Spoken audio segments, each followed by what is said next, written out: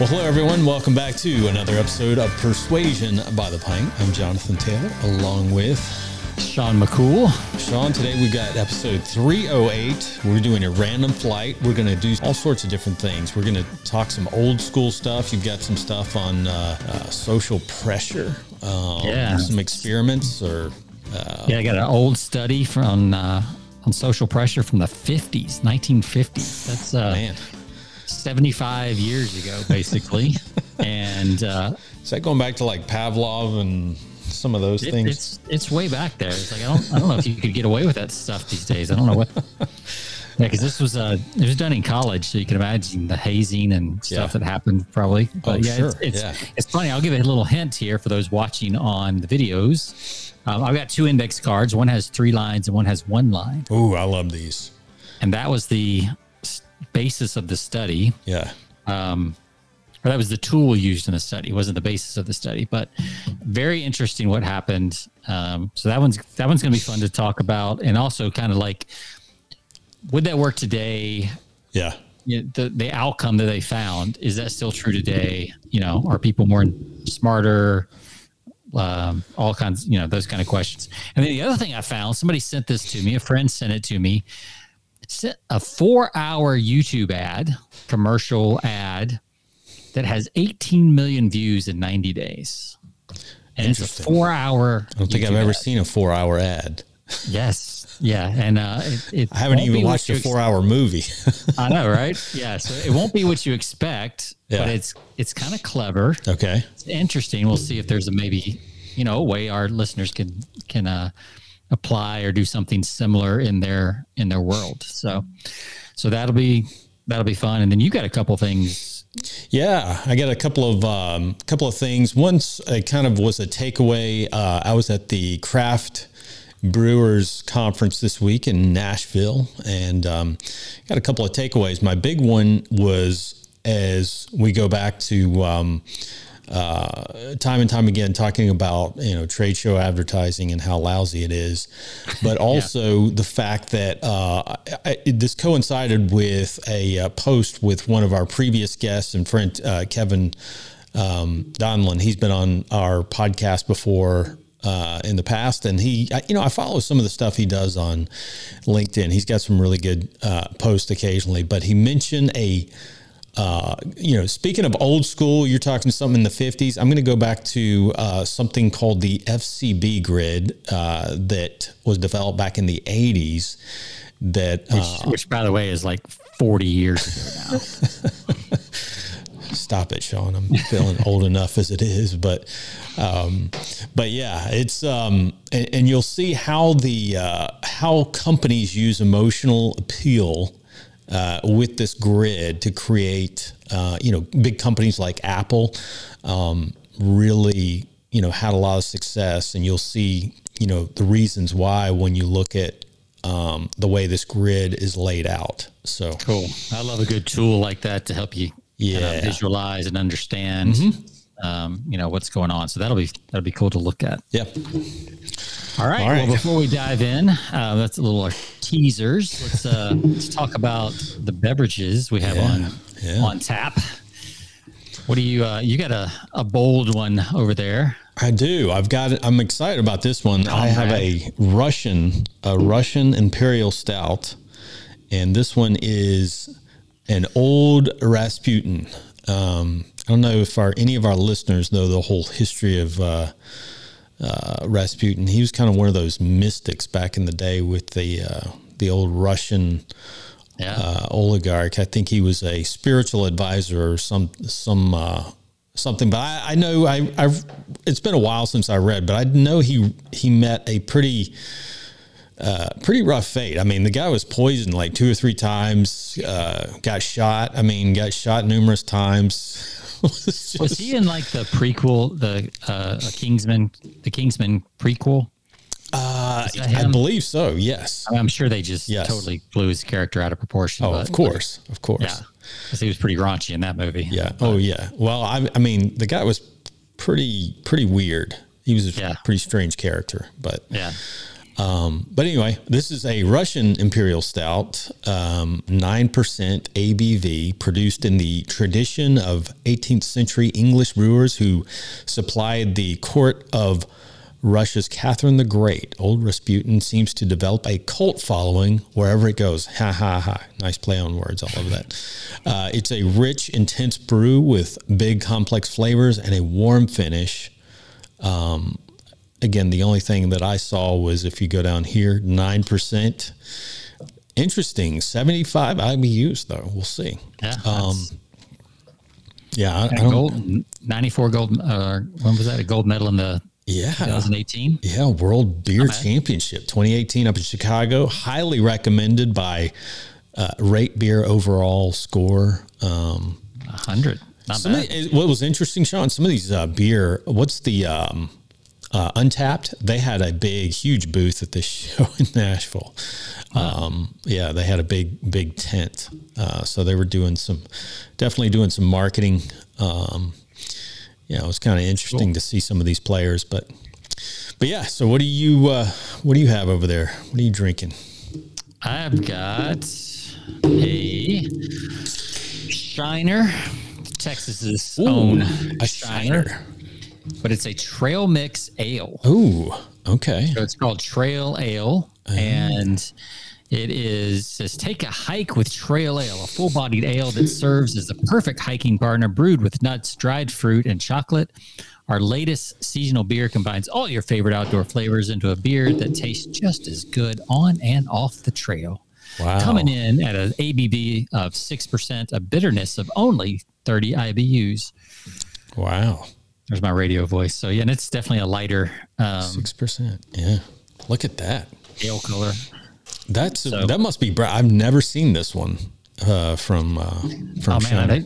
They're really starting to play into the craft game. Yeah. Here locally, I don't know if they've rolled them out nationwide. Right. But yeah, they're really starting to right come there up in with cool Shiner, stuff. Texas. Shiner, Texas. Yep. All right, hold it up again. Let's see. Yeah, mine's a little lighter than yours. It looks even darker on video. It's not nearly that dark. Right. All right. All right. Well, let's cheers it up. Cheers.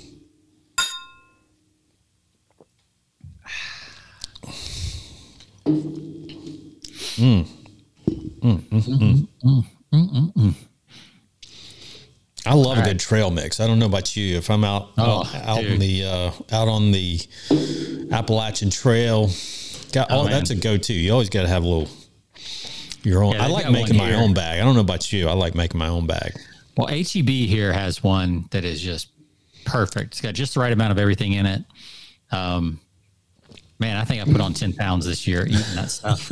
Because I would just go down to the pantry and just grab a handful. Oh, yeah. That stuff's got some calories in it. Oh, it does. It does. The nuts and the dried fruit and the M&Ms and, man. It's perfect when you're burning those calories on the trail, but, when you're doing a little office work. Desk, it's not the best. So, all right, well, I'll go ahead and rate mine. All right. This is really, really good.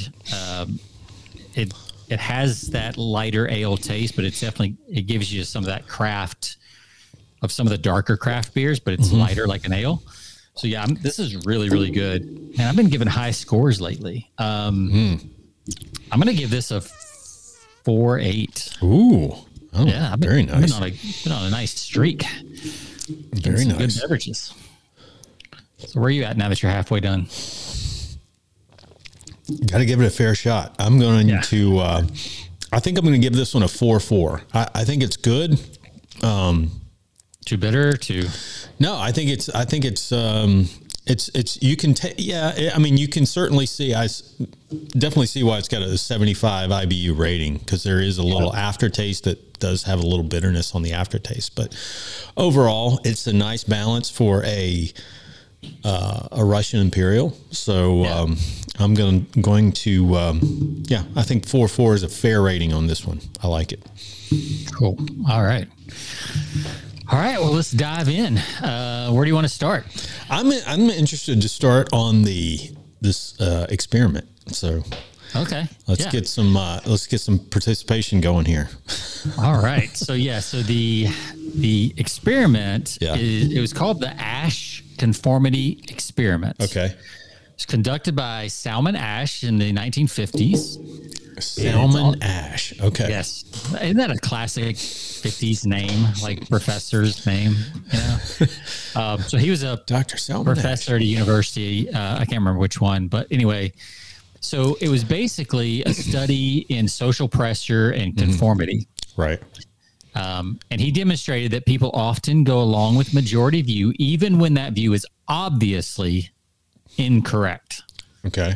So in this study, 30% of the people chose the wrong answer, even though it was obviously incorrect because of social pressure. So here's what happened. They gave participants that came into a room, they gave them 2 cards, and I'm holding up 2 index cards. Okay. On one, there is a single line, and on the others, there's 3 lines of different lengths. The goal of the experiment, and you can see this on the video if you're watching the videos, it was to just simply match up the line so that they're the same length line, whichever one you think it is. You just match them up and you put them next to each other, right? Yep. Simple as that.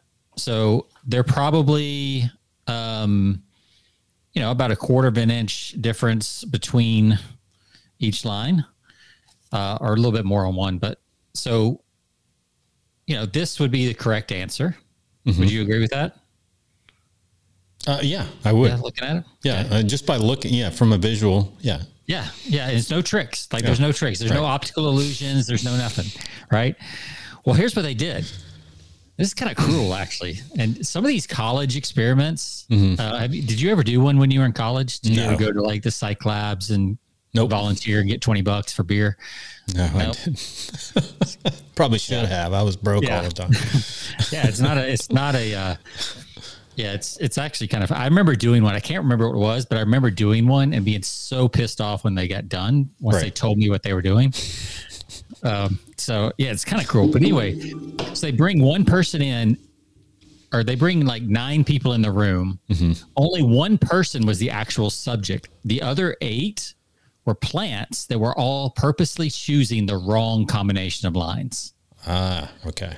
And then they would all try to persuade the other person that they were wrong. So the single person was against 8 other people. Sure. And 30% of the people folded and picked what the group said. Ooh. That's pretty wild, isn't it? That's wild. And it's interesting. Like, there is a little bit of difference. They did like 10 different combinations of lines. So some of them that were more obvious, people stuck to it more. But the ones that were a little bit closer together, people had more doubt. But overall, across all the different ones, 1/3 of the subjects chose the incorrect line because of group consensus. Wow. Yeah. That gives you a lot of faith in our jury system. Exactly. Yeah, exactly. So I was like, well, how would this apply today? Right. Cause this was 1950. Is this still true? Right. So I was looking up some ideas and some things, like where does social pressure play? And we've talked about social proof. It's one of the tenets of good marketing, right? Yeah. Well, one example that comes to mind that we've mentioned on this show numerous times, but we'll bring it up again, is the old Get a Mac campaigns, right? Yeah. PC versus Mac. Absolutely. Pop quiz for our listeners and for you, Jonathan, without Googling or looking up. What year approximately was the PC versus Mac campaign? 2000. How long ago? When they first.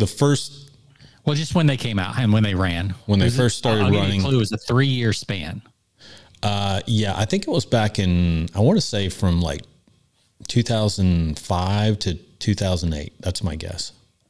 Very good. Very good. Yeah. 2006 to 2009. Oh, wow. So you were right. You were right there. Wow. You went a little short, but you're right there. I didn't, that's been 15 years. Yeah. That's just crazy. Like, man, we're getting old. But yeah, so if you think about that, they were subtly suggesting that the majority of cool, creative people use Macs, and that everybody else did not, right? So Right. so it was a subtle pressure that if you want to be cool, you need to do what this guy's doing. Yep. And so it's a form of social pressure. It's a form of what we're talking about.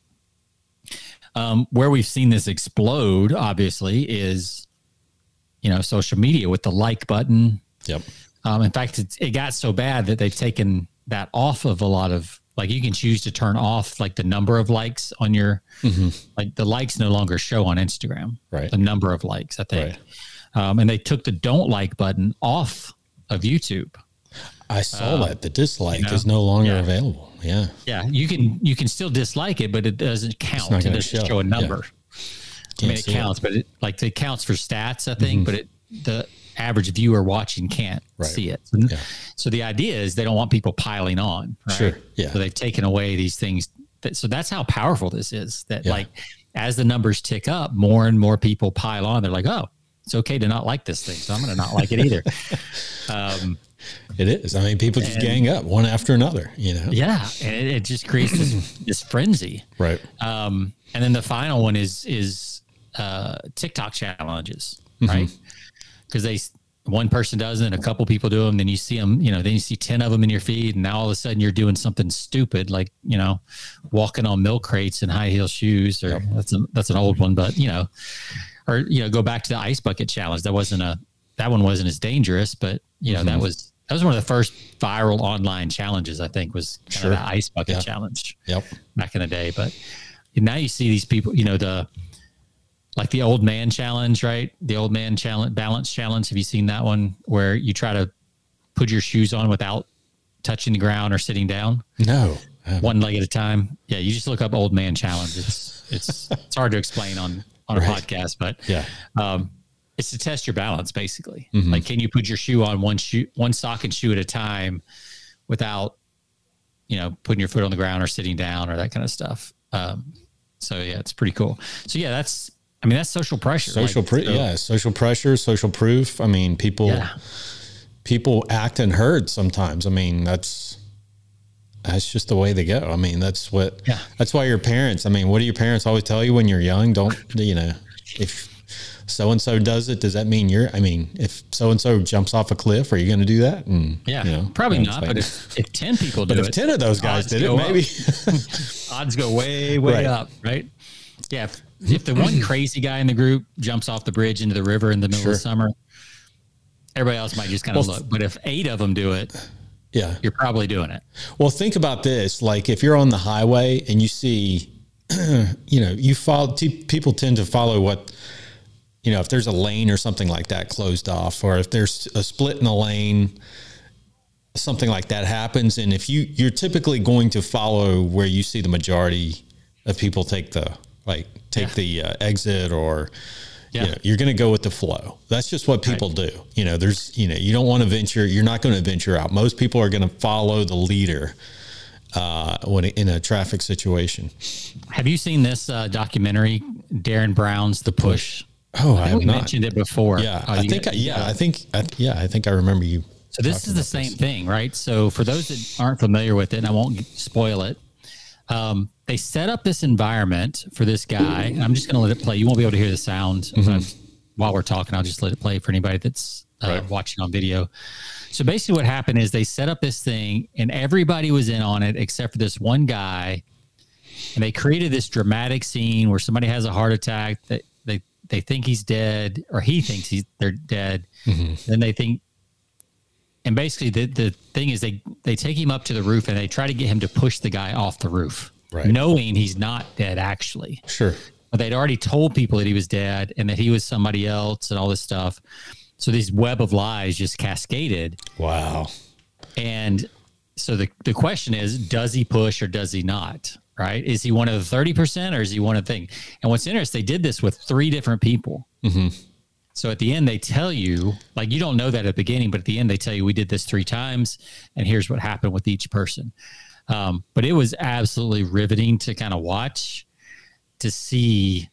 You talk about social pressure. This was like taking that experiment to a whole new level. Wow. But it's a great documentary, worth watching on Netflix. Sure. Yeah. It's pretty good stuff. So yeah, social pressure is if you can manufacture it, in a healthy way. Right. One of the ways you do this, is restaurants, right? If there's more cars in the parking lot, or if there's more tables full, if there's people waiting, then that seems like a better place to go eat, right? You'll drive past an empty restaurant to go to one that's a little busier because it feels safer to go to. Yep. Now, if there's a 2-hour wait, that's a little too much. You'll probably go back and take a chance, right? Because of risk reward and all that. Yeah. But for the most part, you'd rather go to a busy restaurant. Yep. So, yeah, you're right. I mean, this is manufactured all the time. I mean, oh yeah. And it's easy. It's one of those things that you can do. I mean, you need you need people in place. We talked about what have we talked about a couple of episodes back, just talking about the old Hitchcock effect where, he would manufacture the impression of that social pressure of putting the nurses outside the studio, the movie theater. Yeah. Well, have you ever seen those videos where people just start standing in line randomly in the middle of nowhere? Right.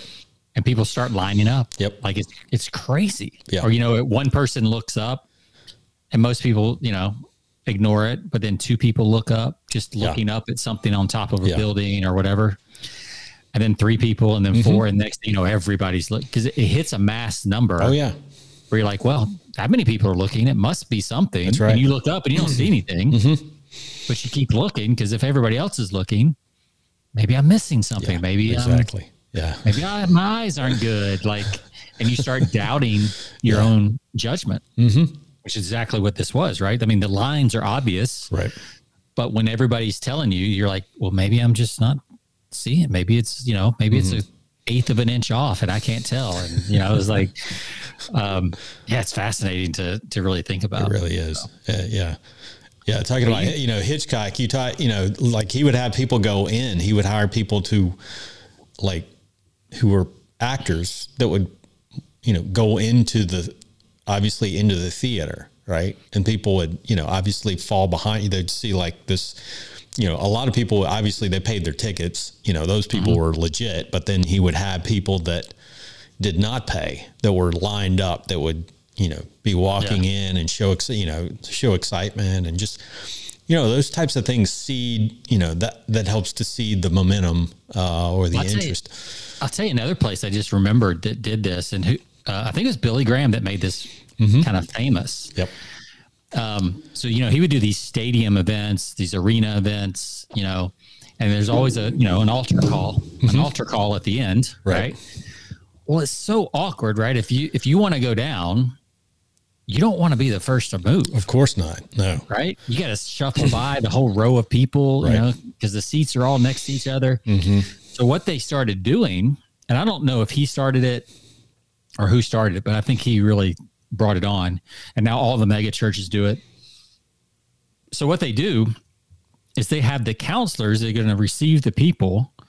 They're up in the crowd. So when the altar call starts, they just start coming down 5, 6, 10 at a time.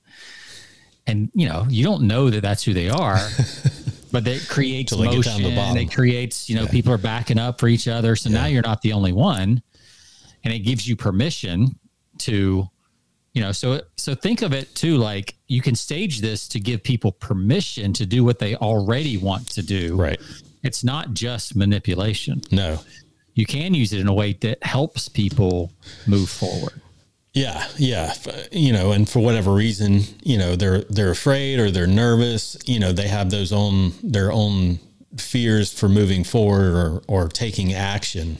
And, obviously that can help, Yeah, that's really that's really what testimonials are, right? It's that same thing, just giving people comfort that somebody else has done this before them. So, well, you had let's stick with the throwback theme before we come up to date. Yeah, I think it's a good. It's actually a good follow up to you talking about Apple. I'm glad you brought that up with the, the whole I'm a Mac and I'm a PC. So I mentioned at the beginning of the show, Kevin Donlin, who's been on our show. I think he's a really good copywriter. He's kind of one of those old school guys. He does the, He does the paper emails, which I really love. I've gotten a lot of great ideas from him, but he was talking this week about the FCB grid. Never heard of that. It goes back to the 80s. And this is it's called the foot cone belting, developed way back in 1980. Just rolls right off the tongue, doesn't it? Yeah, it's like, considering the reasoning for this, they could have come up with a better name. It's also known as the Von grid as well. So what this is, and I'm going to give an example on the screen. Von grid. The Von grid. Yeah, Richard Vaughn. Is that ringing a bell? I thought it was your girlfriend from high school. Von grid. Von grid. She's an exchange student, right? Yes. Sounds like one. Let's see. All right. So this is broken down, and you'll love this, Sean, because it's broken down into 4 quadrants. The top one is the high involvement, the think. Top left, if you're top left, right? Audibly. Number 2, the 2 quadrant is the high involvement but feeling, more feeling than thinking. Okay. And the 3rd quadrant falls down into the low involvement but thinking. Lower left. Yep, lower left. And then of course the last one is the 4th quadrant, the lower right, which is it falls into feeling but low involvement. So that'd be low feeling and low involvement, right? That's right. Yeah. So consider. So that's all where all the engineers live. Well, I guess it's still not. They may be involved, right? Yeah. So I'm interested how you unpack this because I can't think right off the top of my head like the quadrant 4. Yeah. So when you're thinking of how your customer makes their buying decisions, like who your target market is and how they're making their decisions. Most companies, and I've this is one of the takeaways. I talk about going to trade shows like the Craft Brewers Conference. I pick up these things. I spent a lot of my time walking the floor and picking up their flyers. Yeah, I got some swag too, which I picked up a really cool hat from Lotus. I'm giving them some free advertising right now. Lotus Beverage Alliance. They have a cool hat, so I had to stop by their booth. It's not a car. I thought it was the car. It's not the car. But no, these are, everything that you pick up along, and we've talked about this in the past, every time you pick up someone's selling material, their flyers, their one sheets, their marketing sheets, they're all the same. And what quadrant do you think that they fall into when most of these companies are developing their marketing materials? 3, low involvement. Okay. Well, you're in the right, you're on the right side, and it could be high involvement or low involvement, but high involvement meaning how much involvement does it take? How easy is it to make a decision? Okay. How technical that they create. Yeah.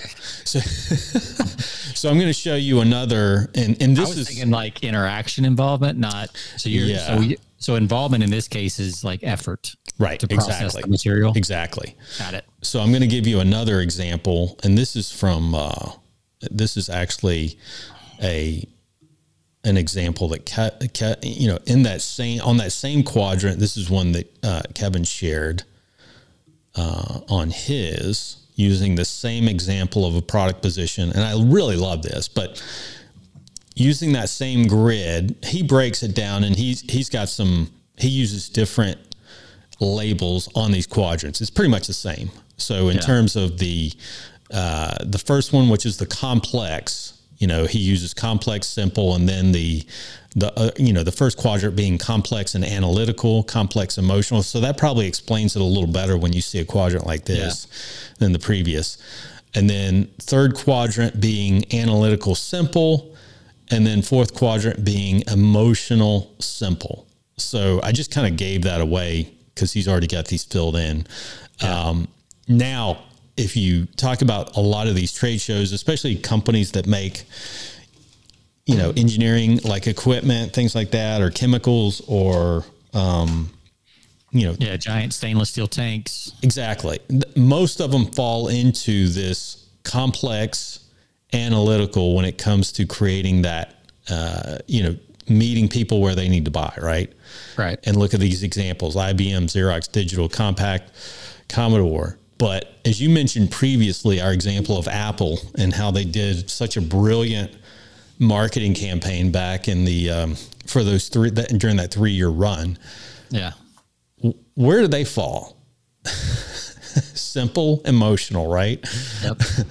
They did not. In fact, they advertised or they marketed against this quadrant right here, right? The analytical complex, because that was the I'm a Mac and I'm a PC. The PC guy was always in this quadrant. Yeah, see, I was thinking you'd want to be in quadrant 2, but yeah, actually you want to be in quadrant 4, lower right. Because they made it simple, right? Right. Exactly. And that's where if you make it emotional, but it's still complex, then the old saying is the more friction you create between your product and the buyer, the less likely they are to buy. So, and I think that's the brilliance of Apple, is that they did lower the friction. They made it simple. Well, it's all you got to do is turn it on. Right. Right. And they very rarely talk about specs. Right. Exactly. Right? They don't talk about RAM. They don't talk. I mean, if you go on their site, even to this day, when you go on their site, you scroll and it's mostly imagery, and only for those people that want to go deeper, there's a button an icon you can press to open up the actual features, right, of the different, like it'll say amazing graphic card to play games ever faster than ever, or whatever, right. Which is very emotional and simple. And then it's got a little notch that if you want to go deeper, it'll open up the specs and give you the type of graphic card and the RAM and all that stuff. Right.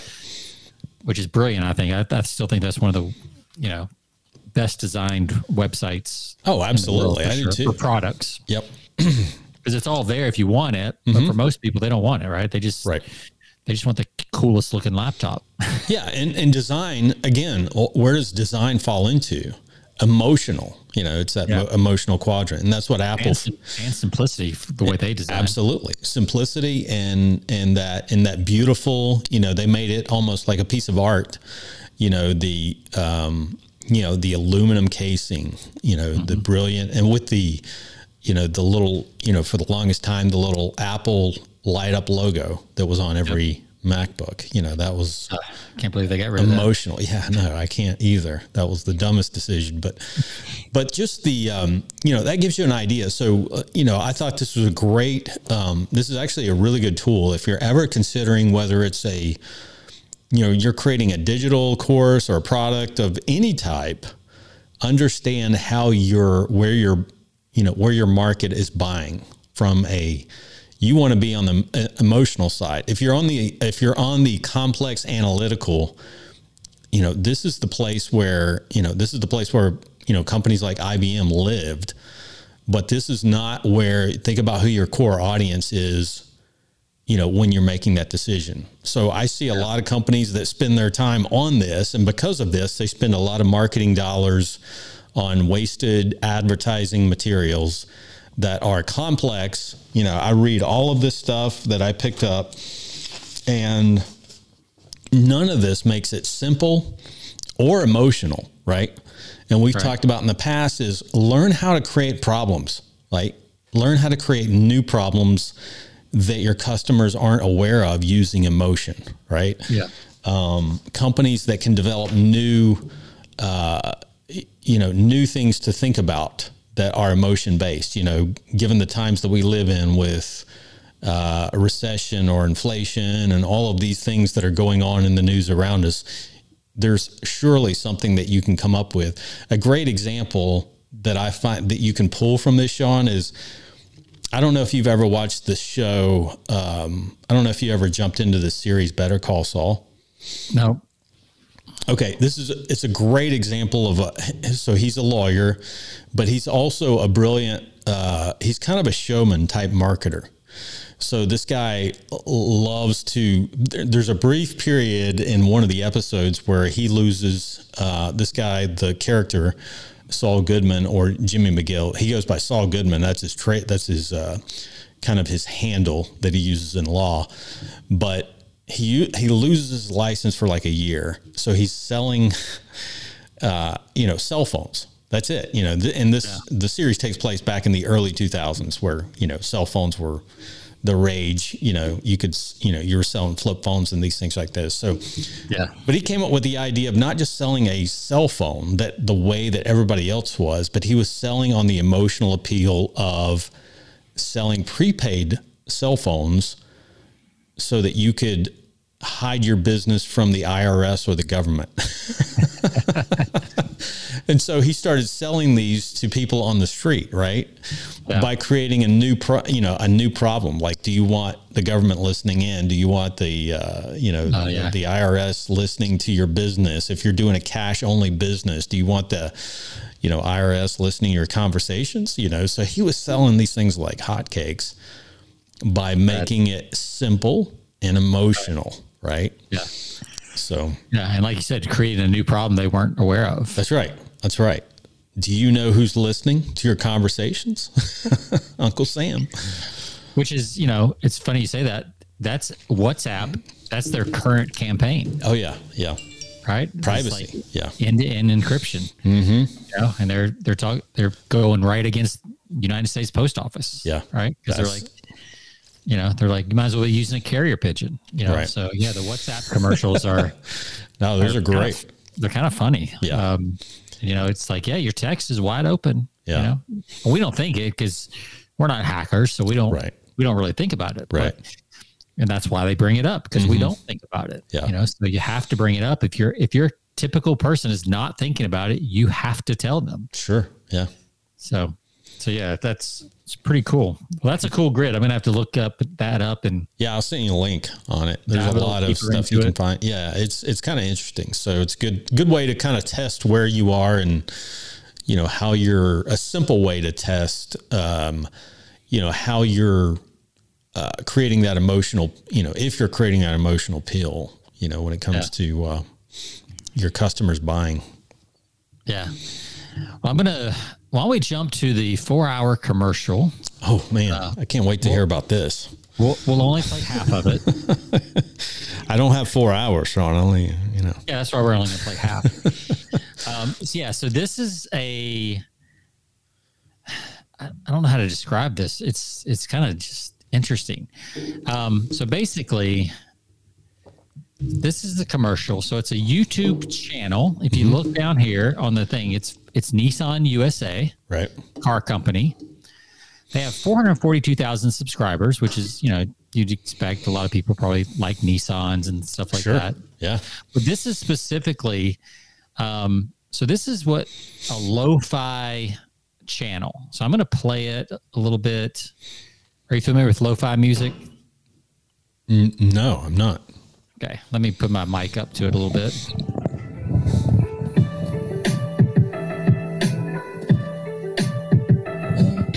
Could you hear that? I don't know if yeah, I can hear it. So it's that kind of music, and it's super popular, for kind of work music, have behind while you're writing or doing work on the computer, things like that. So people will pop these things open on their browser, and like this one is, 4 hours and 8 minutes and 33 seconds. And if I scroll down, you can see it's got 18 million views. Wow. And it just went on 3 months ago. Now, here's the thing. I scrolled through this, like it never tries to sell you anything. She's just on this 4-hour road trip. The sun changes. Now she's in the city, but she's driving a Nissan. You can see the logo on the thing. Mm-hmm. This is the inside of their Aria car, one of their new, I think it's their new electric car. Mm-hmm. But it never asks you to buy anything, never asks you to go to a dealer. It's just pure, like, and it doesn't change. She's sitting there tapping her finger the whole time. For 4 hours without making a rest stop or, stopping to take a bathroom break. I don't know if she drinks out of her thermos or anything there. So I don't think so. She just sits there. Yeah. But like these channels are everywhere. These lo-fi channels, like people watch them all the time. Right. So Nissan was like, why don't we make our own from the inside of a car? And we'll and every once in a while, she'll pass like a Nissan billboard. Of course she does. Yeah. So subliminally, if this is playing off to the side, for a lot of people that have dual monitors or things like that, it's playing off to the side. You glance over at it, you see subconsciously, you're going to see the Nissan logo on the steering wheel. So and you're going to see Nissan, down here at the channel name. Of course. Yeah. And then of course there's, now that you're going to see all their related videos that might catch your attention. Right. So it's not like it's not something we would do necessarily if you're really into direct response. It's probably not something you're going to do. Right. But from a branding standpoint, it's very interesting. Is this an EV? Is this a electric vehicle? Yeah. Yeah, I think so. Which explains why she's driving 4 hours without stopping for gas. Yeah. Doesn't explain the bladder though. She is young. So that's true. Yeah. So yeah, I just thought that was fascinating when a friend sent that to me. That, pretty easy to make too. I mean, that would be, I would think that's absolutely basic software to make. You throw 18 million views. So I wonder what if most people, like you said, most people are just turning that on in the background. Yeah. That's how most people do it. But that's good. I mean, that's good for them anyway. The fact that people are spending time on that page. I can only imagine the minutes in addition to the views, the minutes of that. Right. That one video. I mean, so they're making money off of it. Right. It's actually, for the world of Nissan, it's nothing. It doesn't even show up on the spreadsheet. Sure. But it's not a loss. I mean, it's not an expense either. Right. I mean, they probably made money even if you figure in creation and all this other stuff. Yeah. But what they did is they just tapped into a trend, lo-fi music, these types of videos. Like if I were to type in the search bar, lo-fi, like there's all kinds of these videos, like trains, and they're all these animated videos. Like, they like to use the anime characters. Like, this one's just somebody just sitting at their desk, just writing, listening to music, probably the same thing you're doing, right? So and this one is supposed like live, like who cares? But I think the live makes it more engaging somehow, right? Like, I don't know, is she going to do something? It's kind of like, we talked about the Sit and Smiles guy on here, right? Oh yeah. A long time ago. I mean, that was insane. So it's interesting because like, they're just tapping into a trend in the pop culture trend and using it to your advantage. So they took an idea that was already out there, made their own, put their branding on it, put it on their channel. Yeah. And now their channel gets, more hours. So all their other stuff's going to show up, and especially for their fans. Right. Yeah. So it's I thought it was a pretty cool idea. It is.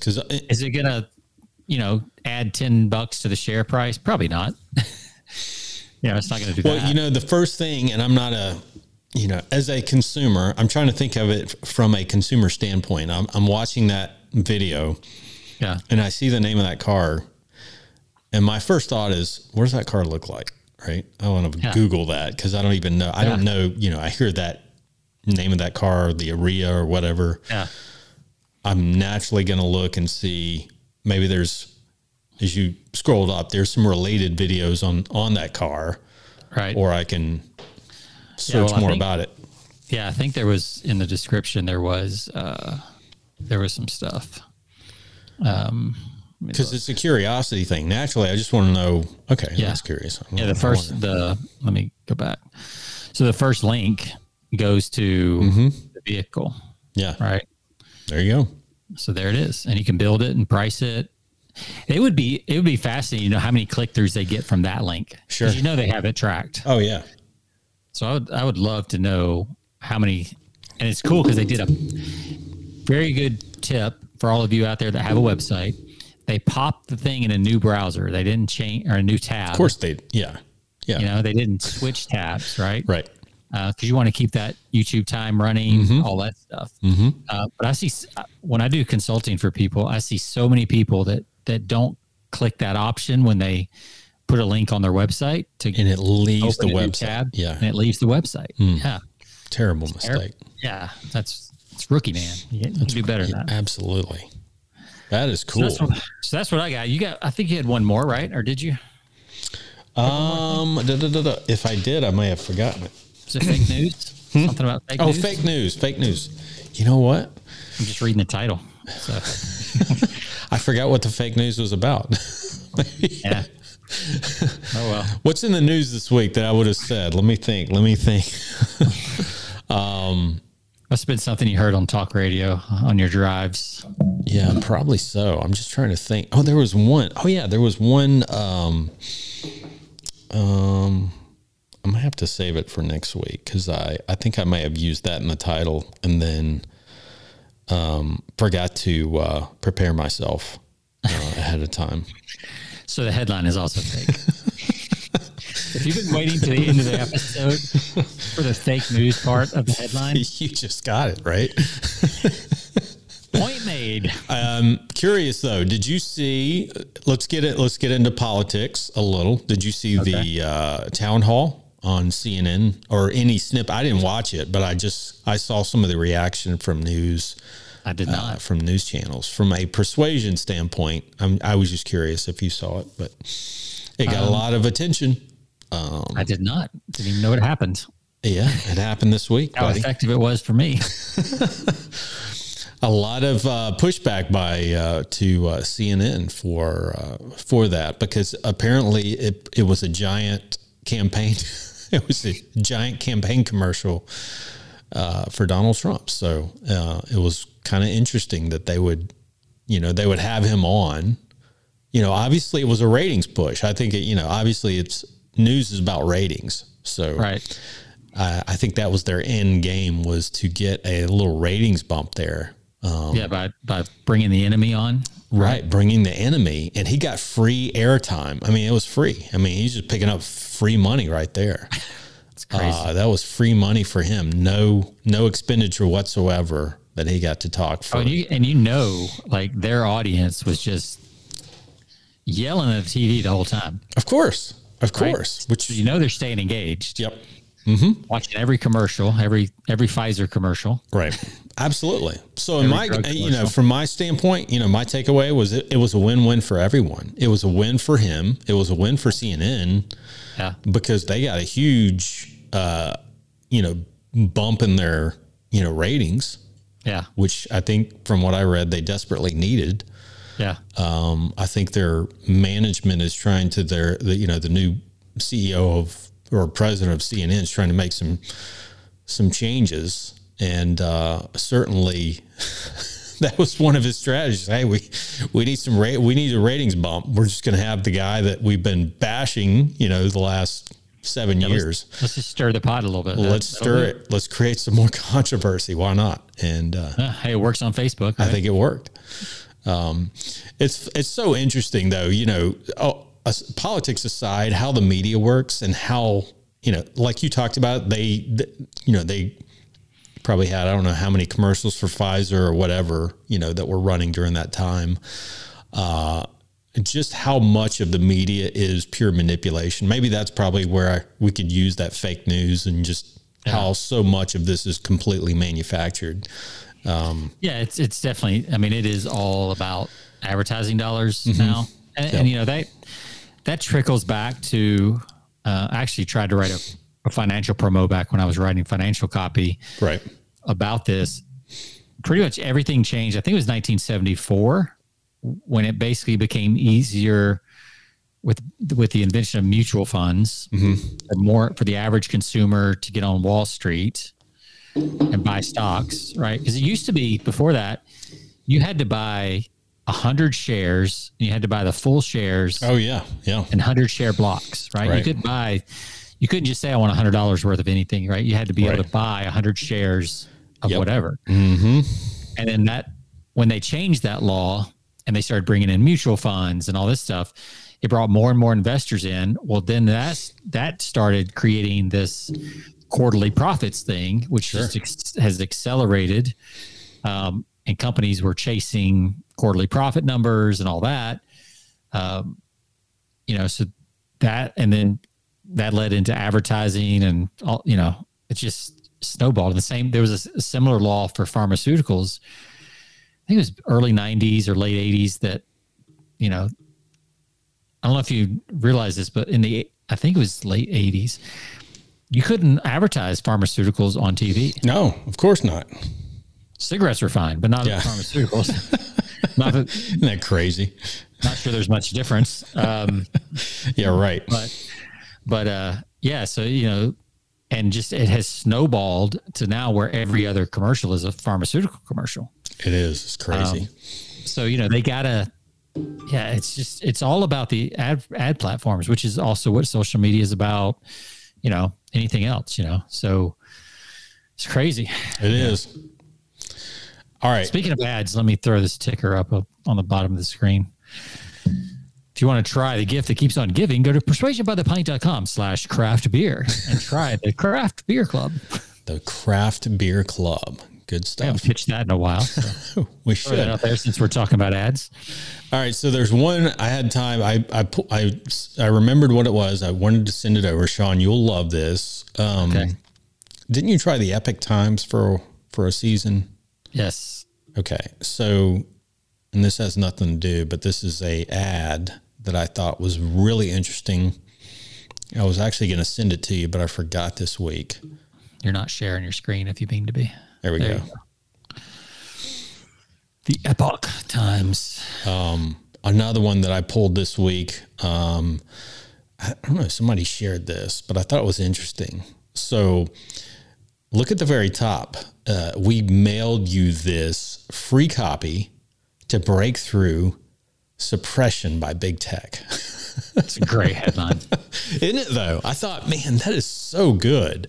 Yeah. Considering what we're talking about, what's been in the news. Yeah. Recently with everything from AI to, what's going on with, all the big tech companies. Yep. And this is kind of a throwback, a free copy to break through the suppression by big tech. Yes. So that's pretty cool. Yeah. And it's good. And it shows that they know who their audience is too. Right. So. Yeah. They're hitting right in the worldview. Mm-hmm. Right. Exactly. And that goes back into, again, going back to that quadrant that we talked about, the FCB. Yep.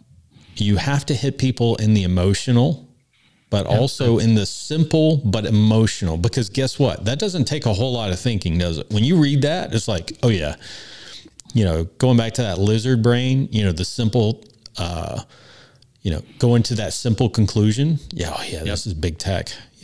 They're the problem. Yeah. Especially if you've never heard of the Epic Times, right? Then you're like, oh, exactly.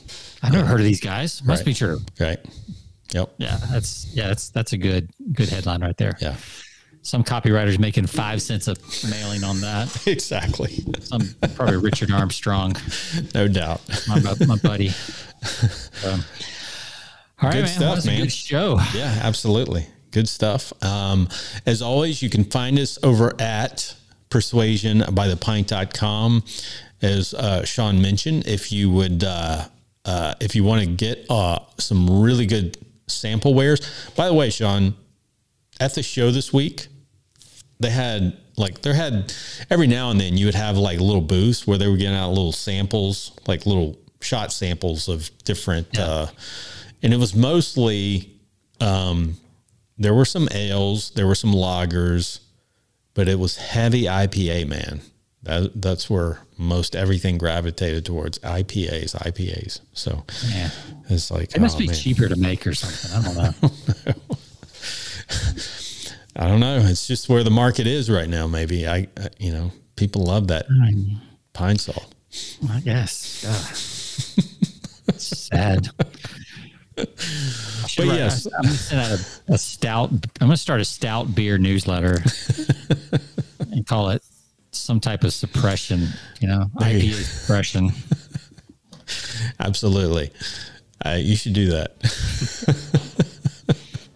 or have AI do it. Well, AI is left leaning, so I can't. Oh, that's true. Yeah, it'll be like, no, you need to do IPAs. Like, dang it! Damn. Oh man.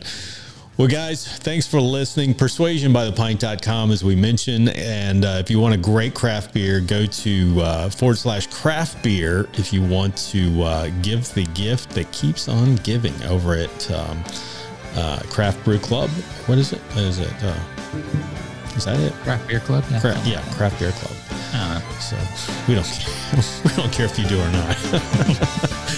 But yeah, we'll see you next time. Thanks for watching, and take care. See ya. See ya.